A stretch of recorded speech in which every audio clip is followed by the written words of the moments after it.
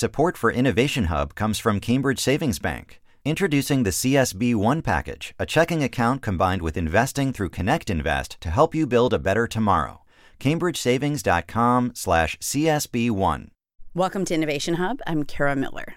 In 2015, football player Rob Gronkowski went on Jimmy Kimmel Live, and Kimmel asked him, this was kind of a stunt, to read a passage from an erotic book on the air. Here's what Gronkowski said to Kimmel, and this made headlines the next day. I mean, I haven't read a book since 9th grade when they made me, like, you don't raise your hand, but they call on you. A mocking to remember or whatever? Mockingbird to remember? Right. Yeah. He went to the University of Arizona, folks, by the way.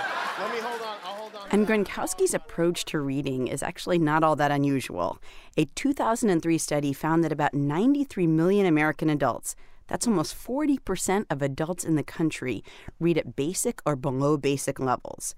Mark Seidenberg has spent years studying reading and how good we are at it.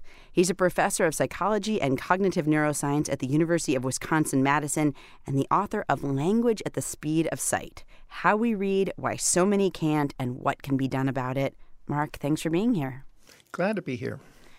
So I talked about that study showing that almost 40% of American adults read at basic or below basic levels of reading. That was kind of shocking for me. I wonder, did it surprise you?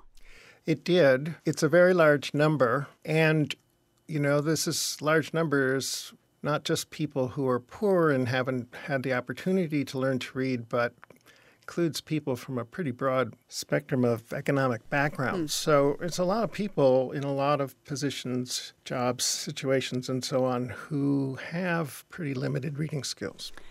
Do you think that the people who you might classify as having basic or having below basic reading skills, would they think of themselves as not very good readers?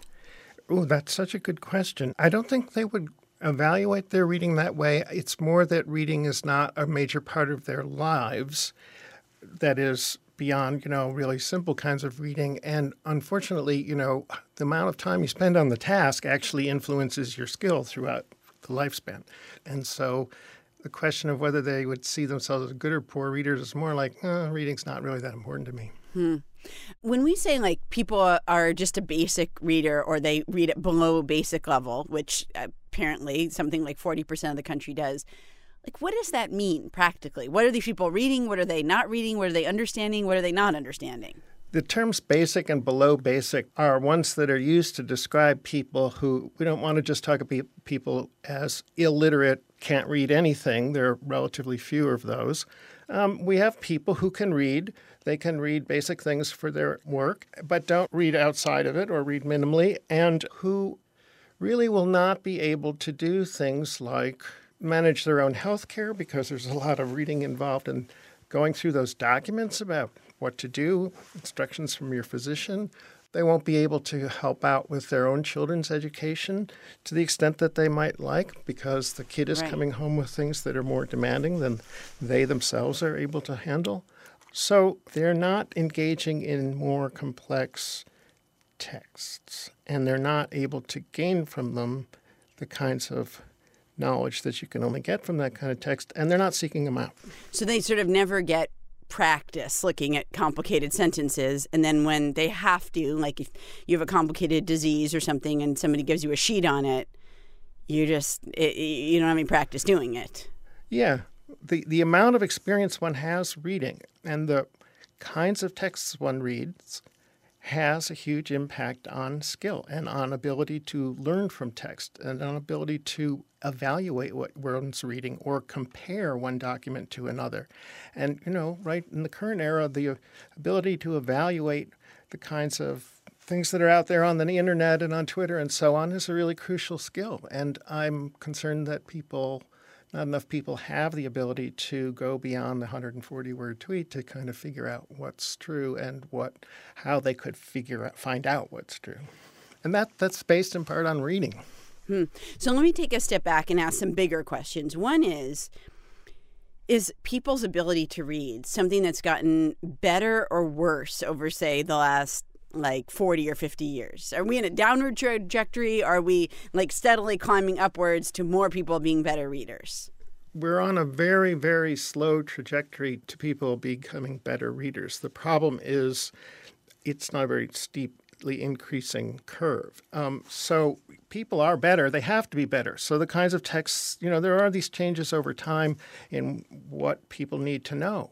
So the skills that would have been relevant 50 years ago and would have made you a great reader 50 years ago would not be adequate for today. The bars keep moving. Mm-hmm. And so in one sense, yes, reading abilities are improving. However, not well enough for enough people, and certainly lots of people, they're not moving very much at all. How do we compare to other countries? Are we better readers, worse readers? What's going on? Well, this is a source of a huge controversy because the United States, on these various comparisons to other countries, always comes out sort of in the middle of the pack and mediocre, and has for a long time. The way it works is the United States system works very well for some people, okay for others, and really poorly for a large number of people. And our reading abilities, if you look at the whole range of them, overlap with those from other countries. However, we have fewer people at the high end and more people at the low end. I'm Kara Miller. You're listening to Innovation Hub, and I'm talking with Mark Seidenberg, professor of psychology and cognitive neuroscience at the University of Wisconsin-Madison. He's also the author of the book Language at the Speed of Sight. So here's the root question of all this. Why are we not good at teaching kids to read in school? I mean, is this something that we just have not really figured out how to teach effectively? Well, in the book, I talk about the disconnect between what we know about reading from various scientists around the world, having studied it for a long time, and what teachers are taught about how reading works and children learn. So on the education side, I don't think we're doing an adequate job in preparing teachers for teaching kids to read. I think they are left to figure it out on their own, which is not effective for them or for the children. And on the science side, we see lots of things that we know about reading that really could be translated into better practices, but there's this disconnection. And so the conversation doesn't take place. So the simple answer is yes, we know quite a lot about how children learn to read and what the sources of successes and failures are, and things that would be necessary to become a skilled reader. On the practice side, we're not making much connection with that research, and in fact, teachers are sort of left with misconceptions about how reading works that really make scientists pull their hair out. How is that possible? Like, we did not start trying to teach kids to read yesterday. So if this science is around and elementary schools have been around for a while, how is it possible that you've got scientists in universities who, no, these are good ways to teach reading, these aren't really that effective, and you've got teachers across the country doing sort of whatever and trying to figure it out for themselves? How have we not forged a better connection between those people to say, hey, that thing you're trying to do? We've been studying that. Let us help you out. Well, I wrote the book in part because I've been saying that for many years, and so have many other reading scientists in this country and in other countries. This is a big enterprise with a lot of people doing this kind of research. And in country after country, you have the scientists sort of being pushed aside as though these things that we've learned aren't really relevant. Why? Why are the scientists being pushed aside, and who's pushing them? Basically, there's been a split between education and science from the start. And the educators are often intellectually isolated. They're in their own part of the university, and the opportunities for exchanging ideas with other people who study things like reading are limited. And basically, over a long period of time, they've developed sort of a rationalization for why this is okay. Educators think that teachers, prospective teachers, cannot be taught and should not be taught methods for teaching reading.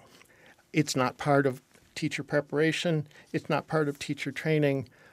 Whereas on the science side, we would say, hey, we should be thinking about how what we know about reading and children's learning can be turned into effective methods and what the implications are for what should happen in the classroom. So there's a very big cross-cultural divide that has been very difficult to bridge. And I wrote the book in part because I was tired of getting turned away at the door. If you were a parent who maybe was never really into reading that much, you've got a kid now who's either learning to read in school or is going along in school, and obviously reading sort of part of what they do every day. What would you do to help your child if, reading was really never your thing? Well, it doesn't have to be the parent's thing. There are all sorts of things that parents or other caregivers can do to help the kid get into reading. Many of them start before the kid even goes to school.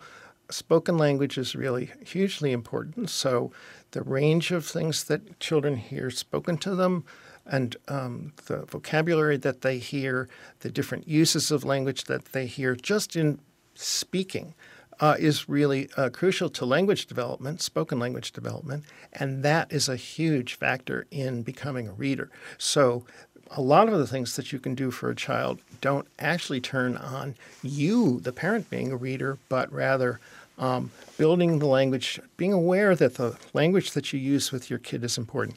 One of the things that's really interesting is we all talk about reading books to children. One of the great things about reading books to children is it gets them interested in books. But the other thing is the language in those books is really interesting. It includes words and expressions that we wouldn't normally use in speech. And so when you read to your kid, you're actually building their spoken language. That parent doesn't have to be a reader. That parent just has to be able to read to their kid. What would you say to somebody who's like, listen, okay, so 40% of the country reads at basic or below basic levels. Maybe that's not the greatest, but look, we've got a really strong economy in many ways. There's a lot of invention. There's a lot of entrepreneurship. A lot of the most creative companies in the world sit in the United States, are headquartered in the United States, were created by Americans. Maybe we don't need to be any better in reading. Well, then who's going to get left behind there? So it's true that the United States has had the biggest economy and continues to do so. And it's a sort of dystopian view that it's only going to take a literate elite to lead our country forward. This seems to me a recipe for a society that has even greater inequalities than it has now. Mark Seidenberg is the author of Language at the Speed of Sight, How We Read, Why So Many Can't, and What Can Be Done About It. He's also a professor of psychology and cognitive neuroscience at the University of Wisconsin-Madison. Mark, thank you so much. Oh, thank you. I'm glad to be here.